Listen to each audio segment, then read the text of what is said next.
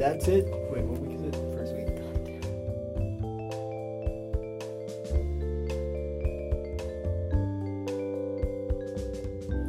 Believe it or not, it is episode 20.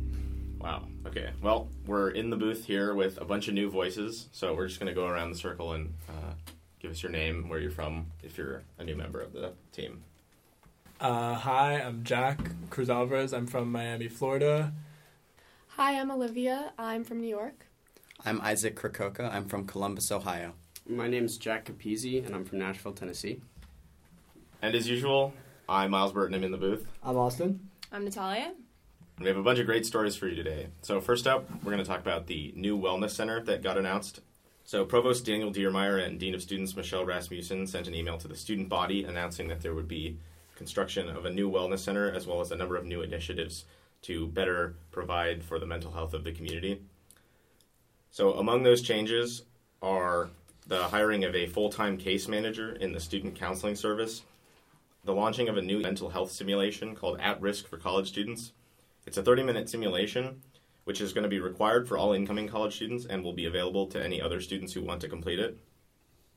They'll also be helping faculty identify and support students in need of mental health resources, and they're going to be launching a redesigned mobile-friendly student health and counseling services website.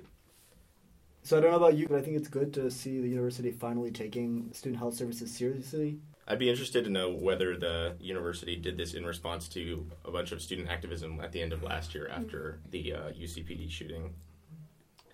So our next story that we're going to be talking about is the closing of the Yerkes Observatory. On September 14th, UChicago announced that it is now working with a nonprofit, the Yerkes Future Foundation, to keep the Yerkes Observatory in Williams Bay Village, Wisconsin, from closing its doors. As we said in May, the observatory is still closed to the public. However, this is the first time the university has publicly accepted a proposal from an organization to preserve the site. Yerkes telescopes will remain in operation, and the observatory's glass photographic plates will remain accessible for researchers. The university is also considering low-density residential use for some of the grounds of the observatory. This would include developing residential areas with houses and open space. So lastly, the Geneva Lake Astrophysics and STEAM group that sought to continue Yerkes educational outreach programming after the observatory closed is no longer continuing with their efforts. The university acknowledges their hard work, however, will no longer support these programs. So since we've got so many first years in the room today, we figured it would be a good idea to talk a little bit about just how enormous the class of 2022 is. So this year is the largest class, first-year class in the university's history. There are 1,814 students enrolled in the class of 2022, which is an increase from the class of 1,740 from last year. During O Week, Dean Boyer acknowledged space this year was very tight, saying there was a bed for every first year, but he thinks that there are only 2 beds left. In the past 2 years, there have been a lot of changes made to housing to fit the growing number of students. The university has turned singles into doubles in iHouse and has also rented out more space in View 53, offering to returning students housing on campus who originally were housed in campus, housing in View 53 for no additional cost. The problem is that they didn't account enough for how many people would accept the offer of admission.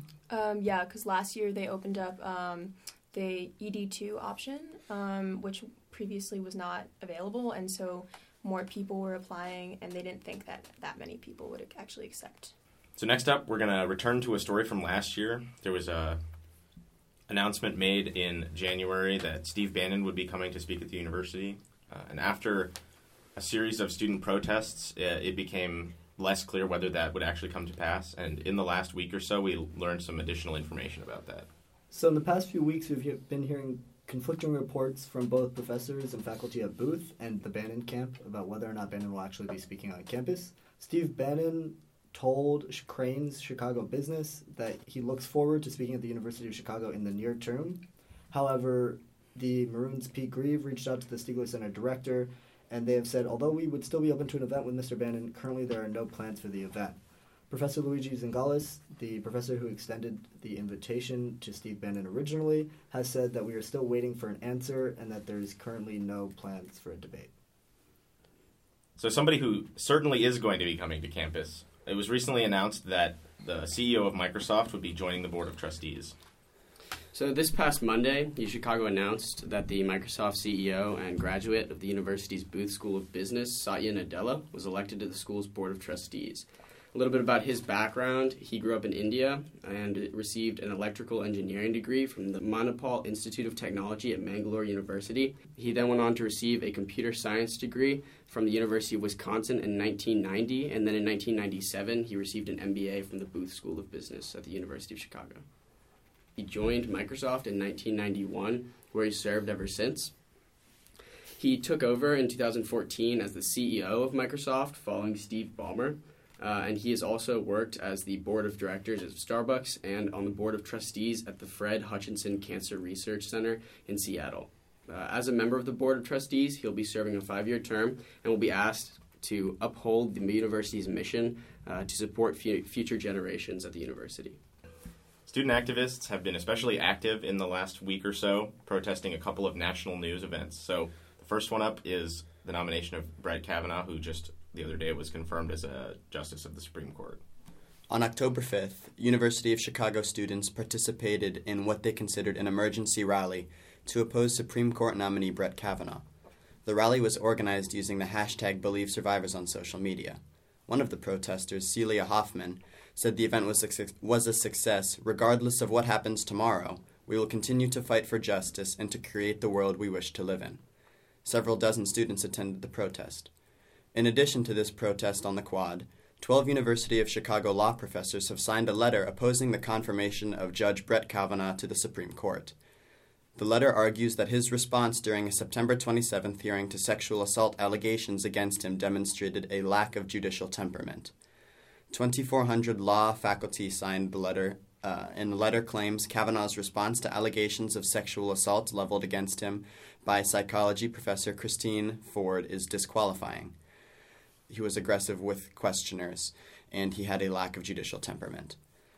Instead of trying to sort out with reason and care the allegations that were raised, Judge Kavanaugh responded in an intemperate, inflammatory, and partial manner, as he interrupted and, at times, was discourteous to senators. The final vote was postponed last weekend. So the other story that the university has been involved in on the national level is the Laquan McDonald trial. On Friday, white Chicago police officer Jason Van Dyke was found guilty of the second-degree murder of Laquan McDonald and 16 counts of aggravated battery with a firearm. This verdict is historic because he is the first CPD officer to be found guilty of murder in an on-duty shooting in almost 50 years. He faces a minimum of 6 years when he is sentenced. And the university has sent out multiple responses to the verdict before and after. So on the Wednesday before the verdict, they hosted a campus conversation about the shooting, the context of the shooting, and what may happen depending on what the verdict would be with historians and activists and professors at the law school and social service administration school. They also sent an email on Friday before the verdict came out talking about what the university was prepared for regarding the verdict. They said that the Department of Safety and Security was prepared to increase staffing should there be any safety issues on campus, and that they were prepared for students to civilly protest on campus. After the verdict, they also hosted a reflection space on Friday at the Center for Identity and Inclusion, where there were student counseling service staff and spiritual life staff members to speak with.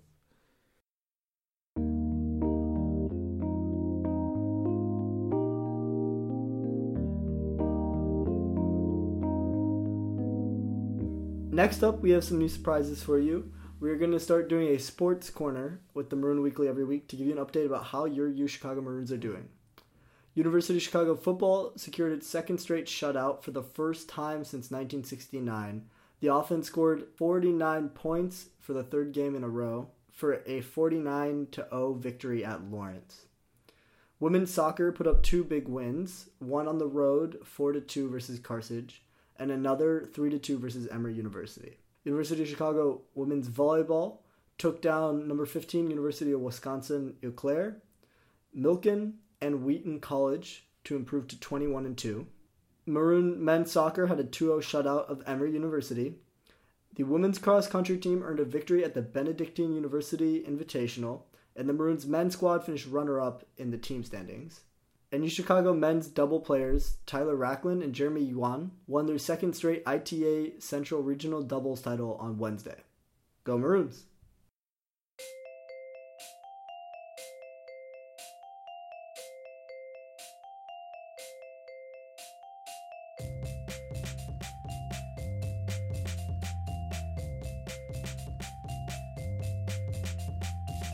Thanks for listening. This has been the Maroon Weekly for week 2 of Autumn Quarter. I'm Austin. Miles? Jack. Natalia. Olivia. Isaac. Jack. Follow us wherever podcasts can be found, minus Spotify. Music for the Weekly is produced by Aaron Senden and Andrew Dietz. Audio equipment is provided by Ben Kent and the entire Logan Cage staff. Thanks for listening. Catch us every Monday at 9 a.m.